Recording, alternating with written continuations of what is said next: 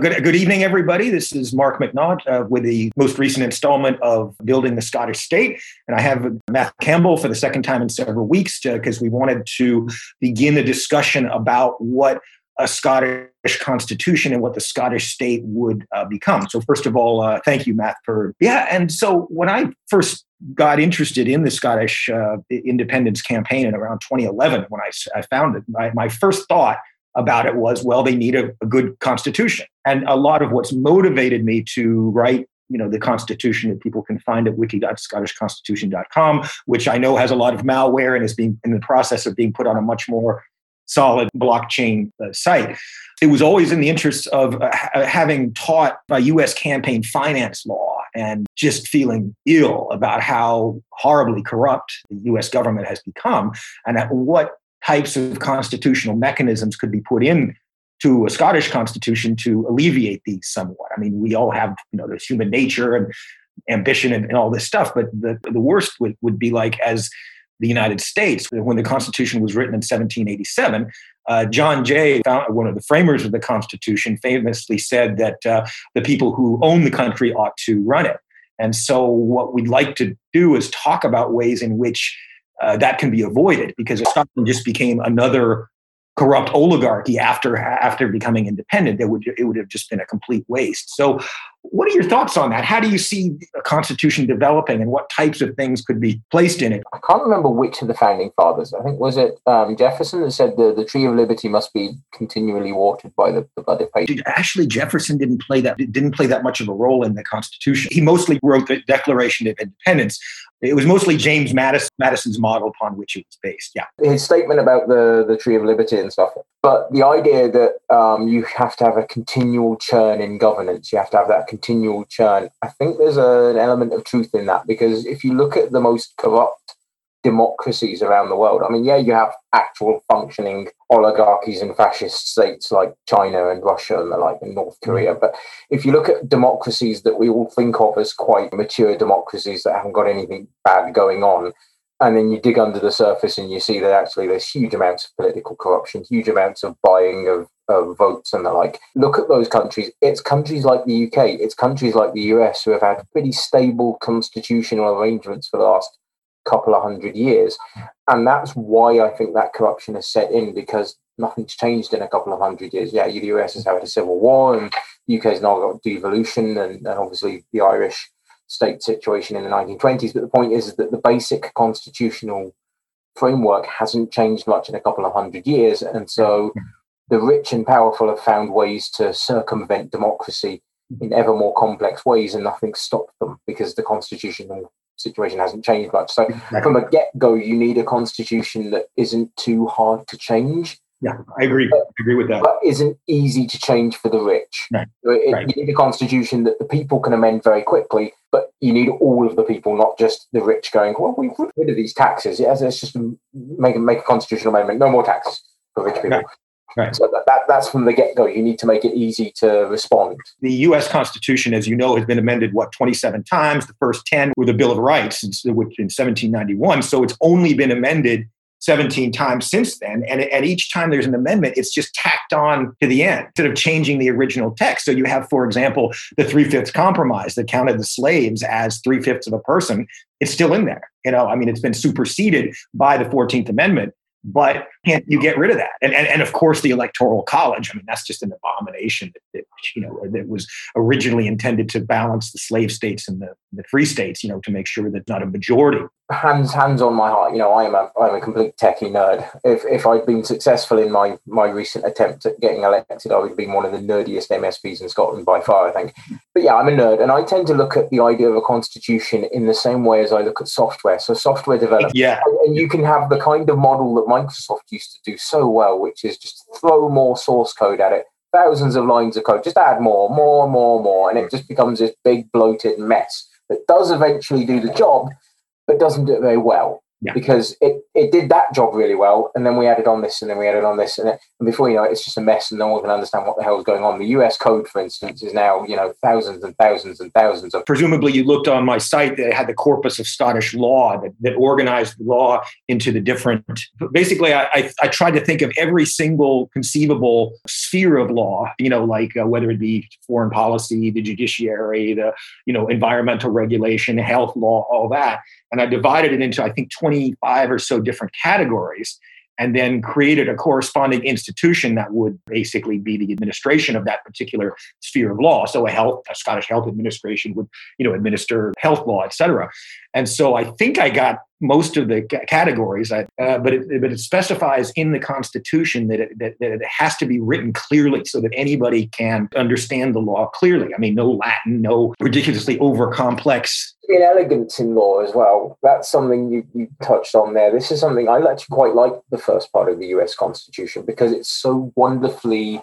The language is a little archaic now because it's 300 years old, but the actual language itself, for its time at least, very, very elegant. I mean, like the First Amendment. Congress shall pass no law regarding the establishment or religion or the free exercise thereof. Or the freedom of speech, or of the press, or the rights of the people to peaceably assemble and petition their government. The government for redress of grievance. In that one sentence, it covers freedom of and from religion. It covers the freedom of the press. It covers the rights of the people to petition their government for grievances, and it covers the rights of them to assemble, which we don't actually have. In the UK, in Scotland, we do not have the right to assemble.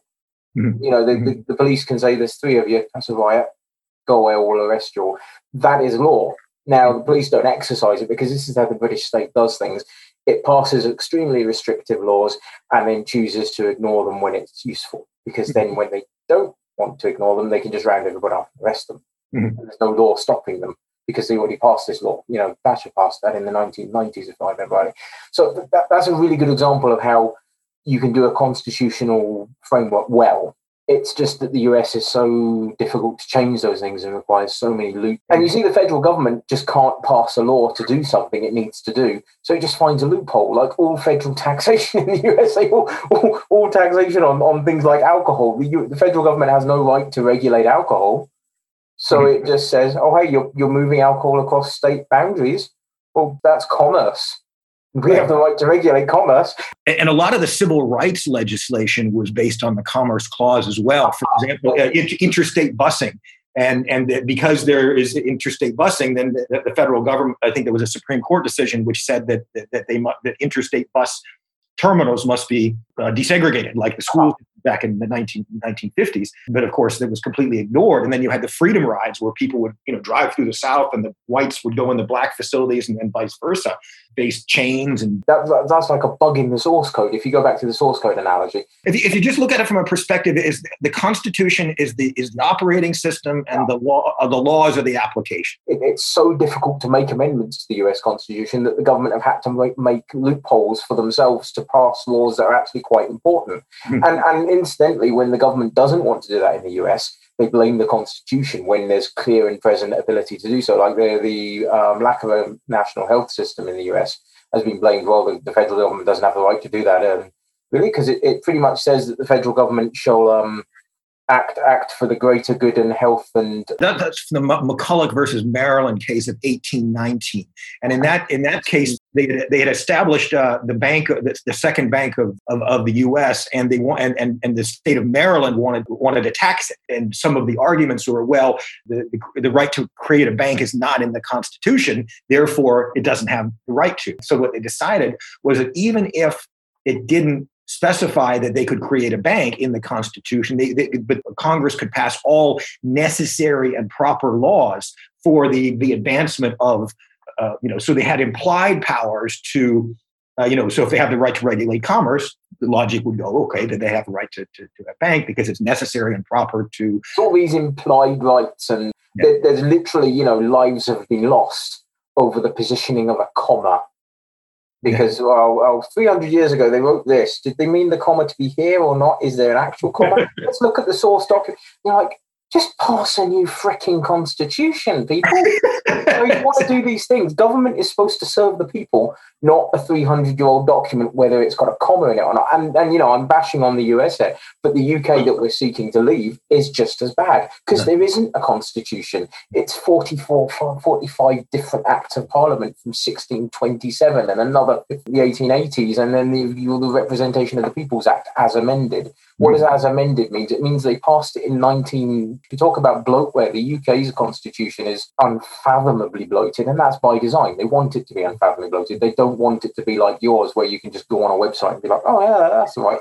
No, they want it to be huge, spooling messes of law that are so complex that they need researchers to understand it. If the government have to employ people with law degrees to understand their own damned constitution, what the hell have anyone else got a chance? And of course, everybody has a different understanding of it. You can interpret, and you've got so many layers of jurisprudence that you can pretty much find anything you want. If you look deep enough, you go back, to the 14th century legislation in Treason laws, 1325. Only it doesn't apply in Scotland because we weren't in the Union.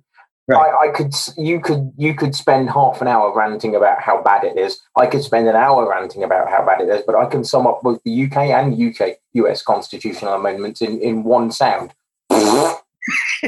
Nonsense.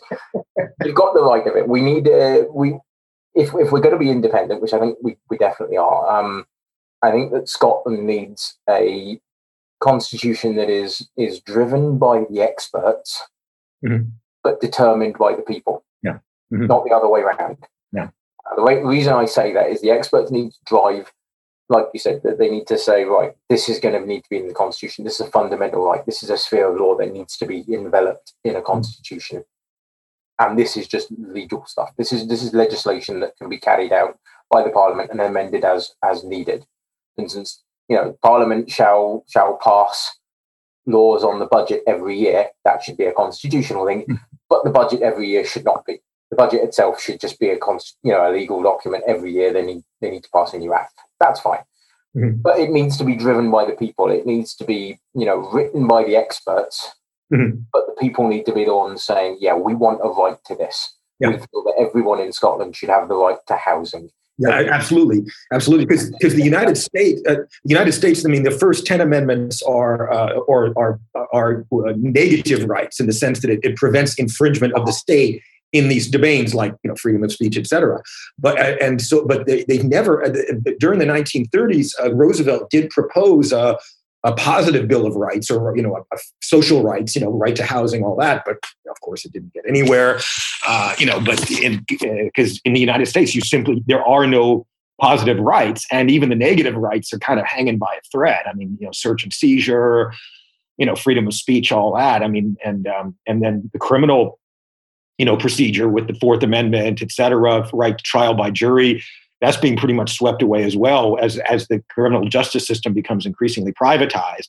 And the US Constitution does have one little bit that I really quite like in it. I'm going to need to Google this. So, yeah. But why am I Googling it? We've got a US expert here. It's the bit that says something along the lines of all the rights not contained herein are removed to the states and the people. That's a 10th Amendment. That's a 10th Amendment. Yeah. So if it doesn't say it here that the US government can do it, then the states can do it. And if they don't say it, then the people have the right still.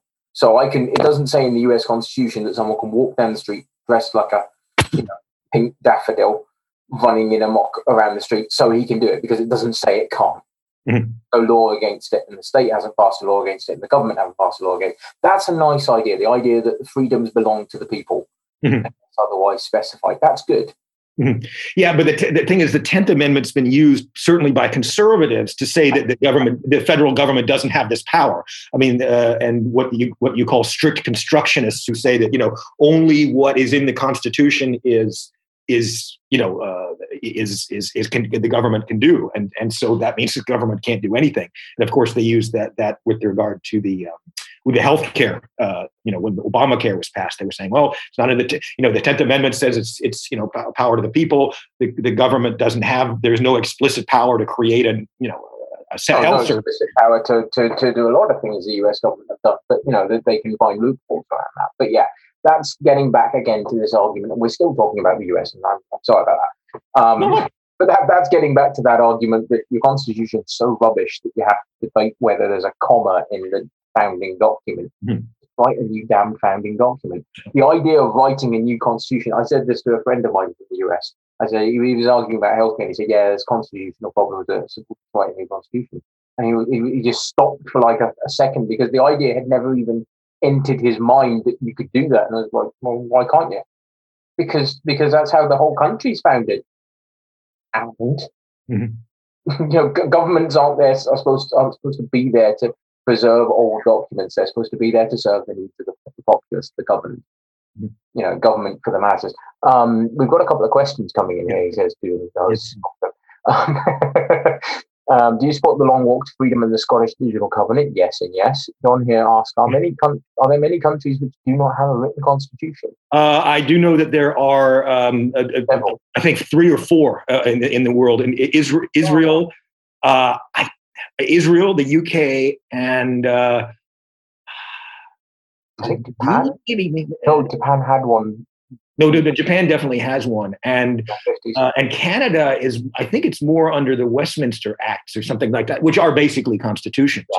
Yeah. But it's Australia has one. 3 or 4 in the country. Out of all of the entire countries, the 160 whatever countries, it's only 3 or 4 that don't have a written constitution, of course, the UK included. And you combine that with this notion of parliamentary sovereignty, the crown in parliament can do anything, basically, and so it's rather dangerous. The US model at least has some checks and balances. The reason why, again, the US has fallen so far from the tree of liberty, so to speak, the apple's fallen so far, is specifically because it's so hard to change and amend. Checks and balances work to stop progress as well as to stop they work to stop tyranny. But the trouble is the tyrants are more determined.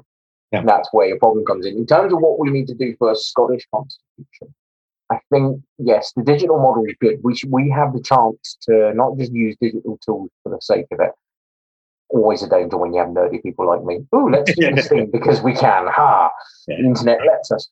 No, we have the ability to use the internet and crowdsource a constitution in a very real sense. Yes, it's going to be guided by experts, so it needs to have people like you, far more learned than idiots like me, saying, you want these rules brought in from the beginning. If you want this right, you're going to have to write it in the founding document, and second paragraph in, just after the bit about what the country's called. But these things you probably just want to handle with legislation, and that's fine.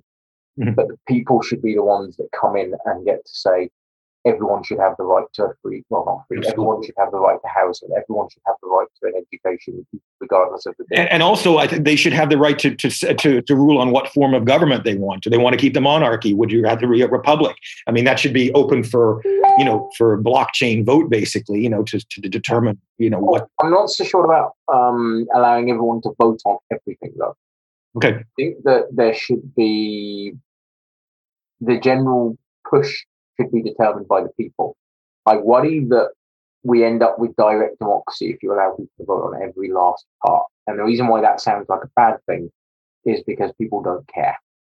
It's fine to have people say, yes, do you want a monarchy? Yes or no? Everyone can understand that. You can say, okay, do you want a monarchy or do you want to have an elected president like Ireland has, ceremonial role, get some nice old guy to come in, a nice old lassie to come in every now and again and shake the ambassador. Fine, we can do that. That's an easy one to vote on. It's when you start to have votes on everything that you get trouble in. Do you want to ratify this treaty with the United States? What does it do? Well, it has 477 different provisions. Your average person on the street is going to go, I don't like America. I love America. Click. Yeah. And that's where your problem comes in, because 477 provisions, your legislator hopefully has read most of them, or at least have an aide that understands them and read them to them. Words. You're never going to get that level of engagement with I understand that. I was thinking more just in terms of constitutional development, being able to get broad consensus on a form of government, things, monarchy. I know you understand it. I was saying that for the sure. Because, there was some debate on this about a second chamber. Should we have the Commonwealth stuff that was out today? Should we have a second chamber made up of the people? And I said yes and no. I think it should be made up of experts. possibly, preferably without party bias, but I don't think we can, that's the Jeffersonian thing again. You're never going to get rid of parties. But certainly remove the second chamber from the whole first chamber election timeline sort of thing a little bit to try and get rid of party bias, because it should be made up of experts. Yeah. And someone was saying, no, it should be like a citizens' assembly. I said, yeah, but your average citizen can get legal advice given to them, but they're not going to care. You're not going to get an average citizen coming in off the street and being made to be in a second chamber for a year or 3 years or whatever, being told, we need to vote on this legislation. This legislation has 470 pages, and some of these clauses are very complex. The lawyers are going to give you a briefing on it. You're not going to get that level of buy-in expertise. Not everyone can do that. That's not an insult to not everyone. For instance, I could probably do it. I'd find it challenging, but I could do that. Mm-hmm. Can't build a table. I'm probably never going to be a championship athlete. And I'm really, really, really poor at languages. Everyone has different skills. You need a certain skill set to be a legislator. I think that's where the danger of having too much citizen participation is. Citizens should be driving the direction. Much like elected politicians drive the direction of government. Mm-hmm. Your average politician is not a civil servant and is not going to make sure the lights are kept running. So you need different people for different tasks. Citizens' task is to drive the direction. So that's a very long spiel. Sorry, I'll shut up. No, that's no problem. Because in this idea I had for the corpus of Scottish law, it wouldn't be so much a question of passing legislation. The legal framework would need to be, the general direction of the legal framework would need to be set up. But as I said, it needs to be accessible to everyone, readable, understandable, and rather than have it and where you can go back and change the wording of the law if there's some difficulty with that, without having to pass new legislation. So instead of, because I remember when I did some research for my thesis back in 2000 in the Library of Congress, and I remember seeing the U.S. code there, just book after book going back, and so just Microsoft model. Yeah, and so you just have layers and years of legislation, and it's even worse in the UK because it goes back much further, and so the idea that you could just replace all of that. All these books, just incomprehensibly written legislation with a clearly written legislation, which corpus of law. So rather than passing a law in the traditional sense, it could be developed, with popular input, and then but also the wording can be refined and voted on, of course, handed over to the lawyers. But just changing little parts of it if it's problematic, or if it doesn't. Again, rather than the Westminster model where you can pass legislation, but the only way to get rid of it is to repeal it. Even then, repeals are actually never. My understanding of this is not 100%, but my understanding is that repeals never actually get rid of the original law. It's still on the books. It just has repealed by and then the new law. So the actual law, if you go back, every single act of Parliament since 1707 is still there. Yeah. It's just that the text of it may well be repealed by, Repeals Act 1947 or something. So, it's an incredibly old way of doing things, and it's based on the technology of the time, which was the written word printed on, in some cases, written on parchment. I mean, literally every act of the UK Parliament is still written on goat parchment. Written on dead bits of goat and signed and stamped by someone. Even modern ones. Oh yeah, it's still done on parchment. And my point, I think they've made all of. I think they went to vegan parchment, which is no longer goat. It's fiber. What are we doing? It's 2020s, for God's sakes. Put the damn thing online and have a digital constitution. That seems a no-brainer to me. And that enables other things to happen as well. So instead of repealing, you just have, here is all of the law on a server. Mm-hmm. And on a blockchain, here is all of the current law, and if we remove parts of it, then it will just get removed and it will be archived somewhere. Yeah, but all of the current law doesn't have links to 57 different laws. If anyone out there has used Linux, the current model of legislation is a bit like Linux. You look up a law. Say you want to look up the Representation of the People's Act. You look up that law. Oh, there's 15 other laws that are dependents. Yeah. Paragraph 15, delete section 1, section 6 of the Annulment Act. And then you have to go and look up the Annulment Act. It's very much like installing Linux, where you installed something back in the day. You installed Linux, and then you needed this bit of software, and that had 14 dependencies, and you had to install this to get that one working, and this to get. Before you know it, you just wanted to turn your microphone on, and you've installed 77 different things and had to code something from source. That's the UK's law. It's this Byzantine mess. Even lawyers don't understand. They have constitutional researchers in the UK Parliament just to understand the law. It should not be this hard. No. And everybody should be able. And if and the thing is that when it is written in that fashion, just texts and texts going back hundreds of years, it makes it much more easy to exploit the law, of course, because if you want to suppress something or whatever, you could find, the Bugger the Jocks Act of 1322. That's Parliament passes these laws and never enforces a lot of them. There are daft laws. We've all heard the urban myths about it's legal to shoot a Scotsman from the tower. It's not. It's just that law exists, but also the Murder Act exists. So that the Murder Act, so there's laws that contradict each other constantly. And it's the more recent one. It's like a badly stacked pile of Jenga. I'm aware I'm putting more metaphors for people to wrangle with, but it's like a badly stacked one. We'll pull that block out and put a new one on the top.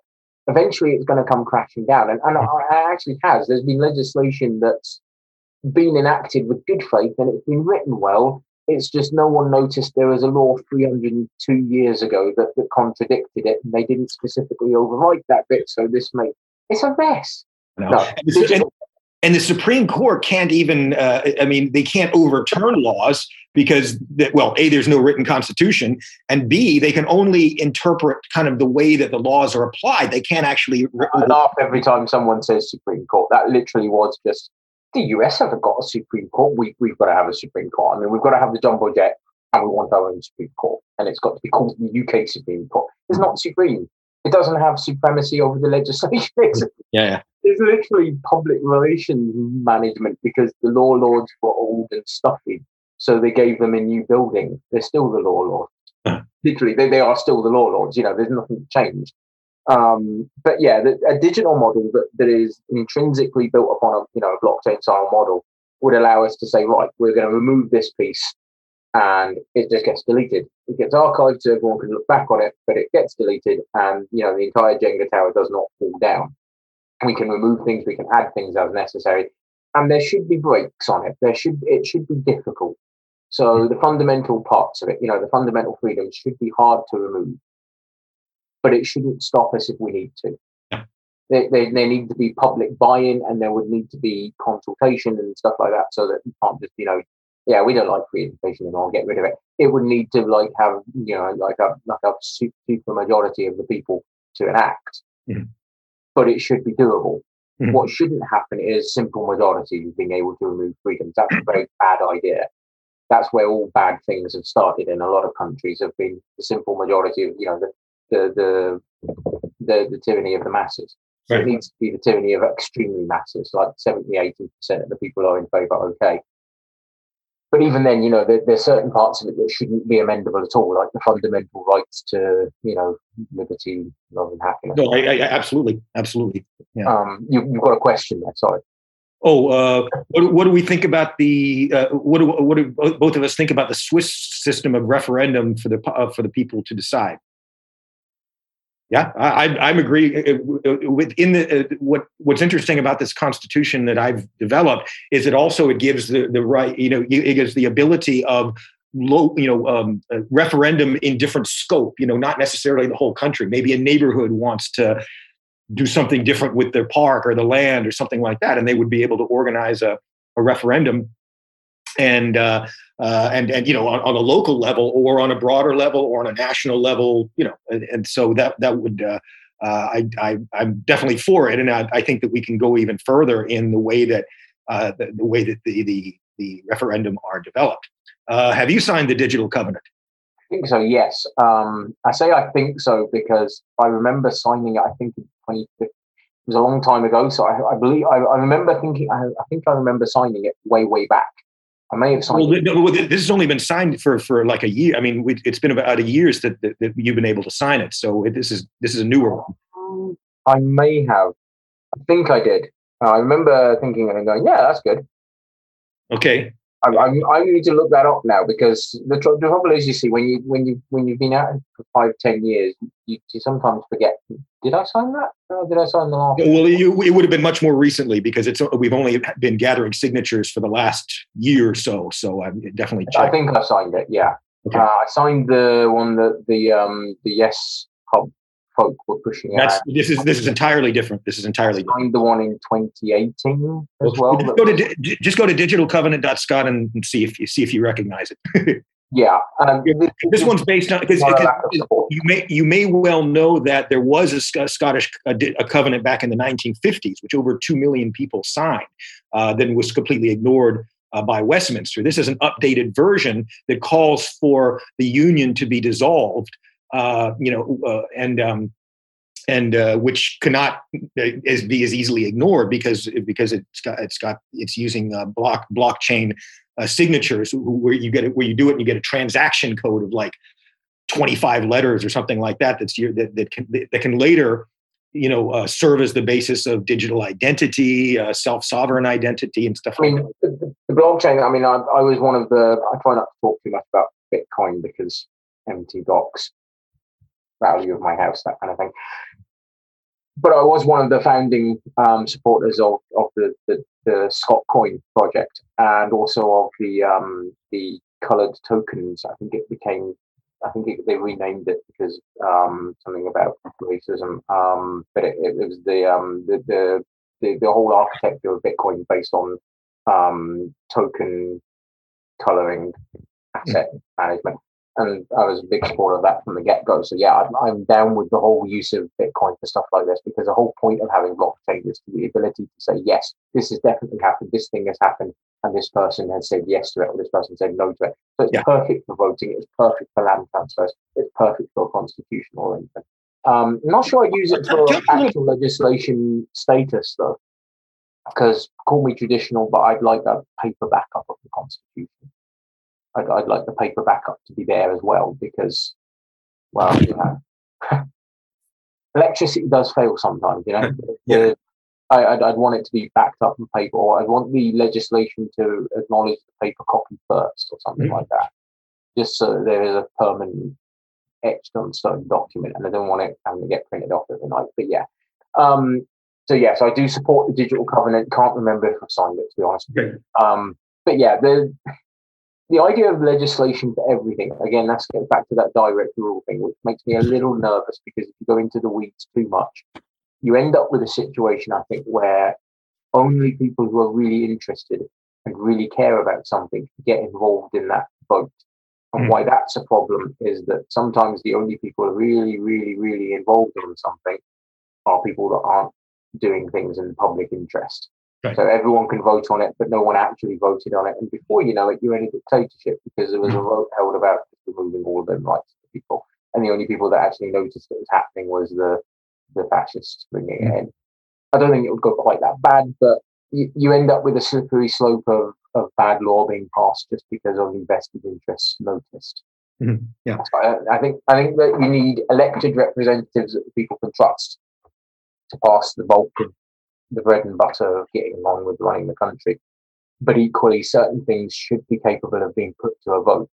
I like the idea of localism in the referenda idea. So that's something the US actually does quite well. You have individual areas saying, yeah, we want to, Proposition 12, remove the right to congregate on Sundays or something. You have that idea that you can put propositions on the ballot and have them voted on. I think that should be part of our new constitution as well, like you said. I like the idea that local government should be more local. Mm-hmm. I mean, I was a councillor, or maybe again, and councils have so little powers in Scotland, and they're huge. If you go to Norway, if you go to Sweden, Denmark's not much bigger than Scotland. It's got a big population, but not much bigger than Scotland. It's got far more local authorities in Scotland. We're 32. I think Denmark's got in the 90s. And they've all got more powers as well. Mm. But when I was a councillor, I was like, well, can we just stop? We had too many off licenses. 90% of the alcohol was all served all through two off licenses, and they were the supermarkets. And I said, well, can't we just restrict them to supermarkets selling more than this amount of alcohol? That would stop the problem. But, they're not allowed to sell. We've got a problem with cheap cider. Can we not just say they're not allowed to sell cheap cider anymore? No, we don't have that power. That's a national power. That is a UK-wide power. And I'm like, hold on. Why? we're the council area. We're the council area that's got this problem. Other areas don't have a problem with this particular one thing. Can't we just not? No, we don't have that power. Why not? Why is it reserved to? That's like a top-down model. We need a grassroots model. We need to say no. The local people want this. The local people will have this because the local people have decided this for themselves. And that's where the idea of government should come from. It should come from the people first. Okay. Well, in the constitutional framework that we've developed, there's ample scope for your ideas and putting them in there of the way that the local government can be developed to remedy these things, and also in the law as well. So as much as you want to participate in helping out, you're more than welcome. Oh yeah, I mean, but that idea of localism, is that. Yes, sorry. It is a different digital covenant. I said it's a different digital covenant from previous petitions people have signed. Yeah, there's been so many of them. That's where my confusion lay. I couldn't remember if I signed this one, but yes. Okay. The issue of local government. It's a good metaphor for the whole of government, where change isn't driven by the people at the bottom. It's being imposed from people on the top. Local government doesn't have much power because the national government has decided that. The national government don't have much power because the UK government have decided that. The UK government, in some ways, don't have much power because the Queen and the landed gentry decided it wouldn't.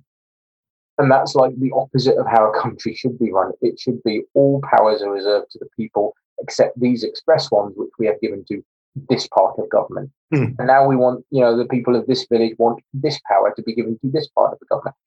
Obviously, that can go too far in some ways. Like, you can't have the Isle of Arran deciding that it wants to have a trade treaty with Canada. or you can't have Lewis deciding, actually, you need a passport to come to Lewis now, and the passport is £4,000 per year. You can't have things like that. Certain powers do need to be restricted to the government. But at the same time, there need to be the ability of the local people, for instance.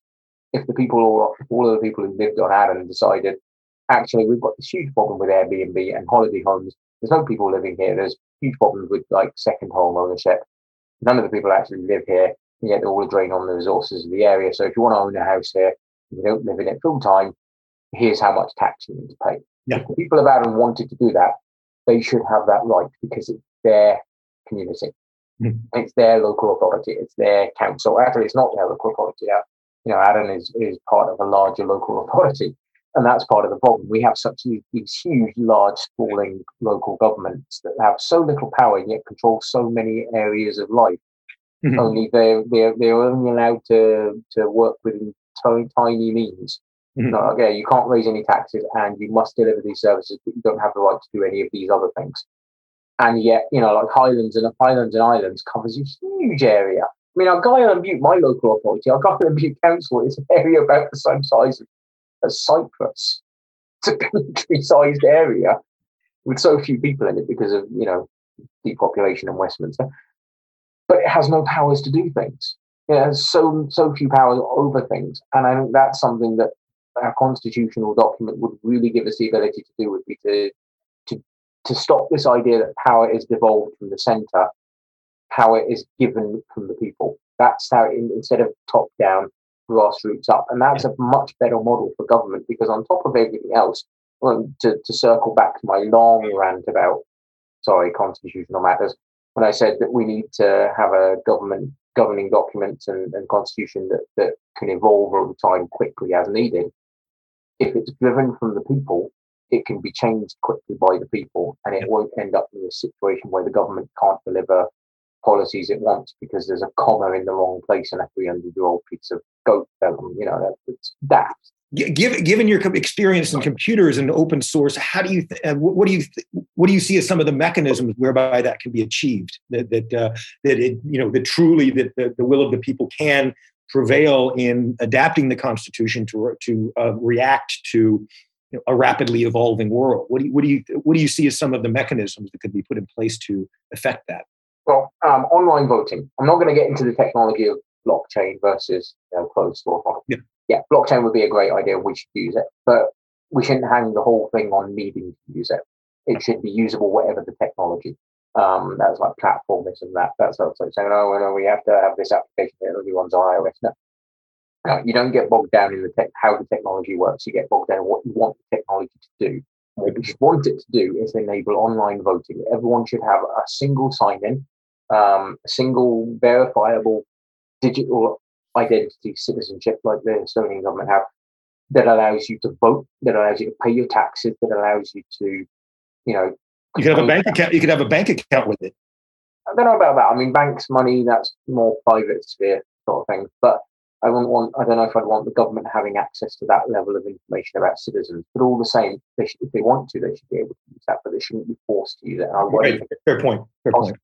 All the banks will just go, oh, that's really easy. Not only account with us unless you use your government sign-in, and now you've got the government having access to all your financial details. Well, that's fine. You say the government's nice and good and stuff.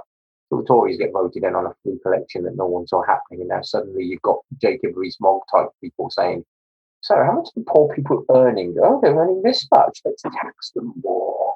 I don't like that. The Tories, but I always worry about giving government any power based on who's the most vile person you can think of being in government. Imagine them having this power. Are you comfortable with that? Because everyone always thinks, yeah, the government should have this ability because it would be someone like Nicola that's loving and kind and thinks of the good of the people. And I think, no, what would happen if these people got elected? Would you be happy with them having that power? No, then they shouldn't have that power. So that's like more grassroots kind of like. But yeah, it should be an online digital system that allows people to say, yes, here is me. Here is the digital me. I can pay my taxes. I can vote. I can complain about services. I can get in contact with my MSP. I can get in contact with my counsellor. I can do all of the things I need to in the governmental sphere of life. I should be able to apply for jobs with the government. And, we've got the basics of that in Scotland already to some degree, but online voting is a real killer application because it would allow people to say, okay, yeah, let's have a vote next week. Yeah. 7 months' time, and we'll have to pay all the polling stuff. Now, let's have a vote next week. Polling place will be open from 8 a.m. till 8 p.m. if you've not got a digital, technology. There's an iPad in there you can use. And that's it. Yeah. Here's a sign-in card, and I keep gesturing like that. I can't find it. I had one. It was a USB card, much like this, only instead of it being a card, it was actually a little USB thing, and it's got a verified cryptographic ID on it. I use it for digital banking. Many people have seen them, dongle things. Where's mine gone? I'm worried about that. I need that for my bank. Good example as to why you should make it easy to replace them. But here it is. So one of these things, and you just go in and you pop it in the device. And if you've not got your own online access in the house, you go down to your polling place. We'll still need them. You pop it in. You verify that that's you. It will come up with a little photo on the screen. The polling person will say, "Is that them? Yeah, that's them." Click, and then you just go, "Yeah, I don't like this." Bam, done. Yeah. And that to me is an idea that I think you can get them that actually have a fingerprint reader on. I think that would be a very clever way of doing it. Good point. Good point. Yeah, because one of the things people have said about online voting is, what if it's in the house? What if it's someone else using it? So I understand that that's not, that's something that would stop that being a problem. But sorry if you can hear sound in the background. But that would be perfect for many reasons, because you can have online votes, you can have them quickly, you can have them easily, you can have it allows you to roll back and say, okay, does it have compatibility with older systems? Yes, it does. You can polling places. It needs to have it needs to have a paper copy as well, so you can see that it's transparent. And if it's based on something like blockchain, you can verify that it's all real. Yeah. All of those things with one digital sign-in. Sorry, that was a very long spiel. Again, I'm talking. No, I appreciate it. But because I was reading through the legislation for the just sort of skimmed it of the legislation that the Scottish Parliament has passed for a referendum without naming the date, and it's like it's like hundreds of pages and then annexes of hundreds of pages. It's like it doesn't have to be that complicated. You have to pay the poll workers. You got to do this. You got to do that. And some of that you do need to do. Some of that we will need to do, because unless every single person in Scotland has a digital device, and so I totally agree. It's you need to do the basic stuff there, and a lot of it though is actually. I'm defending the government here. I'm not going to be part of it now. But all the same, I'm defending that because a lot of that actually doesn't have anything to do with voting. It has to do with money. It has to do with campaign finance. Yes, I understand that. You are very familiar with, because one of my criticisms of the 2014 referendum, and I spoke to, I think, every single one after 2014 that I've been finished. I think I spoke to most, if not all, of the SNP representatives on the local government committee, on the referendum committee that passed that bill. Was why in the name of hell are you allowing companies and people who don't live in Scotland the right to pay money over this? Because there were companies in England, there were individuals who were not voters in Scotland putting huge amounts of money into the referendum campaign. They don't live it. That's not flying. No, you can't have that. So there's a lot of stuff in that bill that covers that, and that would need to be covered whether it's an online vote or not. But you're right, there's a lot of dump in there, and it's archaism. It's stuff that shouldn't really exist, but it exists because we still print laws on pieces of goat and have an old woman with a crown and a little stamp to sign them, instead of just an online access portal and the person in charge of approving the legislation puts their thumb on there and says yes. All the MSPs put their little card in and say yes. Everyone at home that wants to vote on it flashes their little thing or goes down to the polling place and clicks yes. Done. You can have a vote in a day. None of this counting nonsense the US have. I mean, I'm sorry. I'm trying not to bash the US. I'm really trying hard. I mean, you know why? For the viewers that are at home wondering, why in the hell does it take the US 7 days to count a bloody election? Why is it still going on? It's nothing to do with the population. It's nothing to do with the voting system they have. The voting system's fine. It's because Republicans over the last 40 or 50 years in the US have systematically destroyed the electoral system. Absolutely. They've funded polling places. They don't have enough counting agents. They don't have enough polling places. In Scotland, we have one polling place per 4,000 voters, roughly, on average. In parts of America, you're talking 50,000 voters per polling place. And people literally stand in line for like 8 hours. And you're voting on, the ballots can be like 8 pages long, if not longer. So you're voting for all this different stuff, whether, of course, the president, the senator, maybe, if the representative. The whole system is so convoluted. Joe Biden, in certain parts in America, you could vote for Joe Biden 7 different times. Because he's not just the Democrat Party, he's also the Constitution Party candidate. He's the Taking America Forward, I think, candidate. And there were like 7 or 8 different entries you could pick Joe Biden from. But if you pick 2 of them, your vote's invalidated. It's just bafflingly stupid. And deliberately so. I mean, it's not stupid in the sense that, it does its job very well. Exactly. It disenfranchises people. It makes it so confusing. Because them polling places where there's 50,000 people per polling place, 50,000 poor people, a lot of them black, and nobody wants them voting. The Republicans are just like, no, we don't want them. And so if you can get them, and sometimes they tell people the wrong place to go. It's often a different place each election. And so, and I think in the Arizona primary in 2016, just one example, they closed 2/3 of the voting booths. And of course, they'll be in Democratic areas or, and then the Republican area. No problem. Very good question just came in there. Why don't the Democrats change things? Well, they do when they come in. But you see, the US model is in some ways better, but in some ways worse, in that it's up to the states. And some of these states... Exactly. I was just going to say, the only thing the Constitution says on elections is that the states have the power to determine the time, place, and manner of the election. That's it. And some of the states, like Vermont, you don't hear about Vermont taking ages to count. No, it's because Vermont's been run by Democrats for 15 years, and they've got a fairly sane system for doing it. Arizona, that's a historically quite red state. Why is it so difficult to count the votes there? Could it be because the Democrats haven't had power there and the Republicans? Exactly. bad Democrats as well. But and also each county is different as well, and the level of equipment, what they're actually voting on is completely different. They've got online voting, they've got machine voting. They have levers to punch things. Some of them use pencils, some of them can only use it. It's a mess, and it's because it's so hard to change things. The US federal government doesn't have the right to say we shall run elections for the federal government and they shall be run like this. They don't have that right. The states have that right, and in some cases, counties have that right. So it's a mess because it's all these different competing arguments, and it's all on goat vellum back in the 1700s. It's a mess. Mm-hmm. That's why it doesn't have the ability to respond to things nimbly and agilely like a small government. Why wouldn't blockchain voting disenfranchise people with limited or no access to the internet? Yes, it would if it was solely based on blockchain. However, the blockchain is just a method of recording the votes. At the moment, we use a piece of paper. Well, actually, that's not true. In the 2016 Scottish parliamentary elections, it was a computer spreadsheet in Edinburgh. All the blockchain does is replace that computer spreadsheet with a more secure computer spreadsheet, effectively, a more secure way of recording the votes. However, what it does do, if you open that access up, it allows anyone with their little access card in their computer at home or their phone or whatever, plug in and go, I'm voting digitally. Yes, that's who I want to vote for.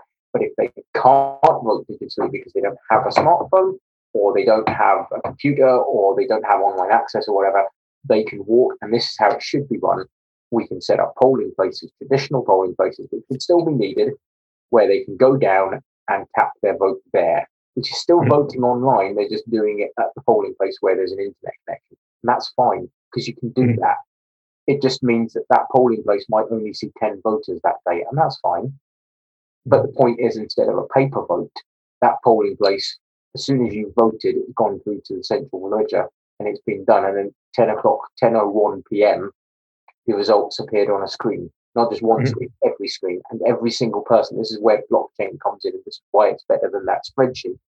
Is instead of that spreadsheet being in Edinburgh and one person seeing it and going, "Yep, there are all the results in," phone around all the regional polling places and check the results over the phone in case there's been a problem. Yep, it's all valid. Go and tell the returning officer, and the returning officer announces it on TV.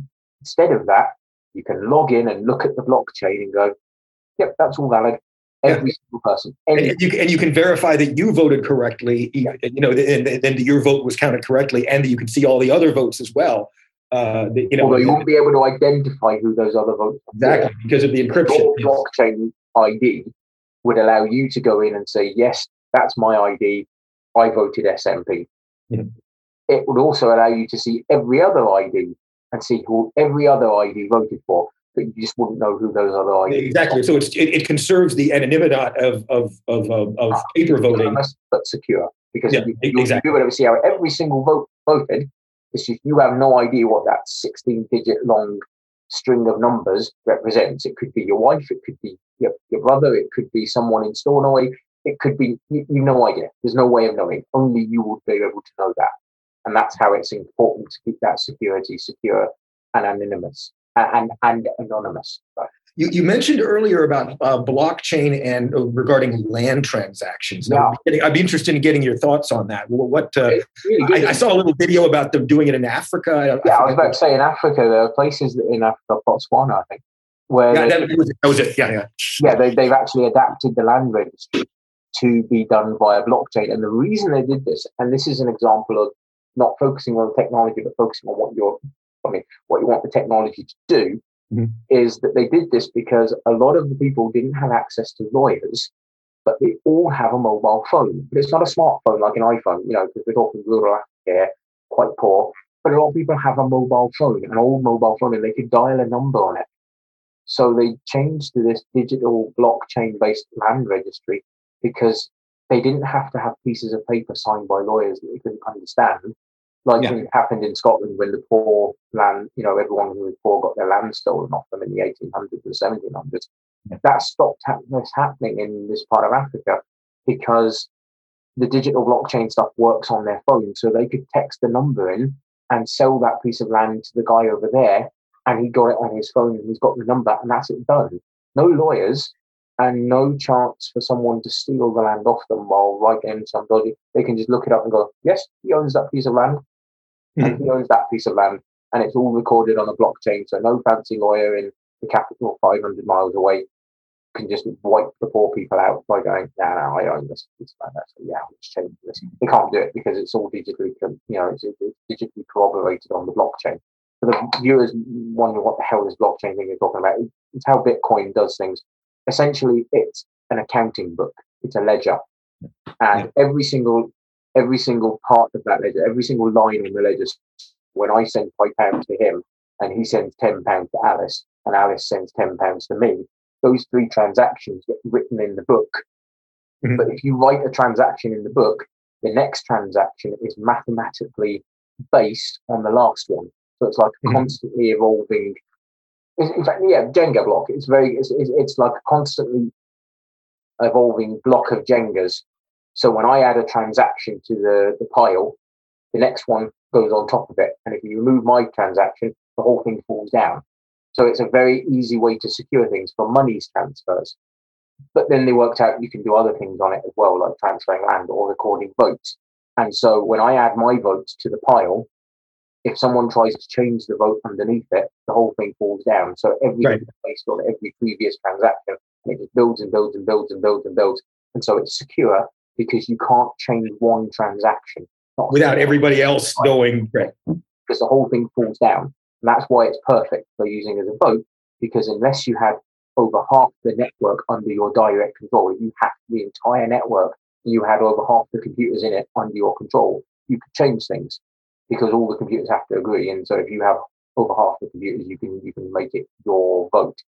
But the trouble is that based on blockchain, and currently the blockchain computing network has billions of computers on it. It is impossible to rig. You can't rig it.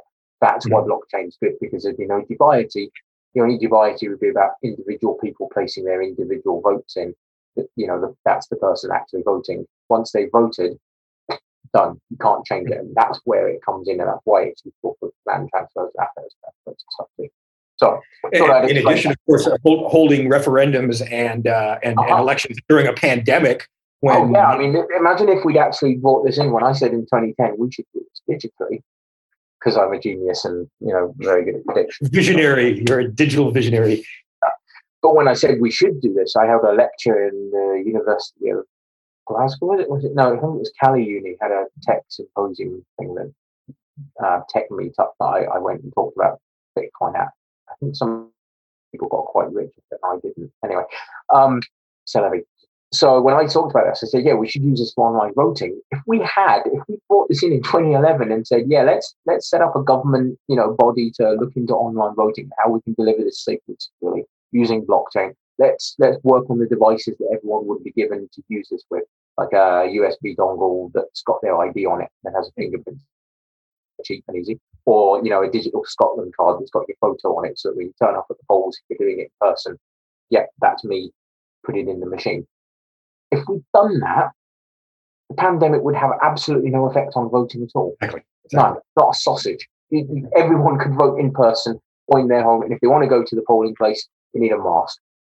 Done. Yeah. And of course there'll be fewer. Of course there'll be fewer people there because most people will be able to. It's not the polling places. It's going to be a problem next May. This is the headache that councils up and down Scotland are currently facing.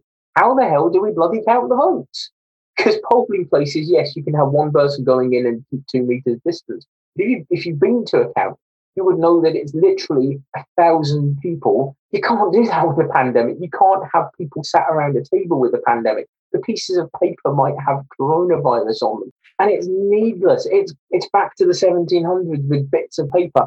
We've got smartphones. We've got the internet. Why are we stuck in? Because it's how we've always done it, and it's tradition. Okay. The Scottish government could tomorrow morning pass an act that says online voting.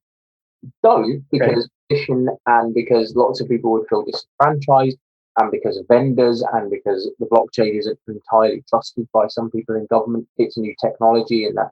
No, there's a pretty deep there's a pretty deep skepticism, especially among the older generation. And I understand that. So your average politician is in his 60s. He's a man. He's white. He doesn't have a good grasp of computing. There's more than a few MSPs that have their staff print emails off. So when they are being asked, let's determine elections by this technology, you don't understand it. You just have to take it for faith that this isn't all just a huge big con and we're stealing control of the government. Yes, they're right to be skeptical. But what we need to do is let people that have a better understanding of technology so they'll understand actually blockchain is a good idea. Here's the reasoning behind it. Here's the mathematics. Here's the open source. You can go and check. Here's the distributed ledger so that everybody, not just the parliament, not just the returning officer, not just the polling agents, do away with polling agents and digital transactions being recorded in live time means you'd be able to see how the country's voting as we're all voting. What is me? I think the results should be released. Yeah, but how do you do that? Because if you're using a blockchain, as them transactions fall into the chain, they'll be visible. That's a problem what we will need to actually address. I think it might be a good idea if everyone can't do that from the start. So there might need to be some way of maybe holding transactions locally, but that introduces problems. But that aside, it could be deployed tomorrow morning. I guarantee you, if you gave me a budget of a few thousand, a few coders, and a couple of months, I could have you an online voting system. Yeah. But anyway, so thank you everybody for watching. It's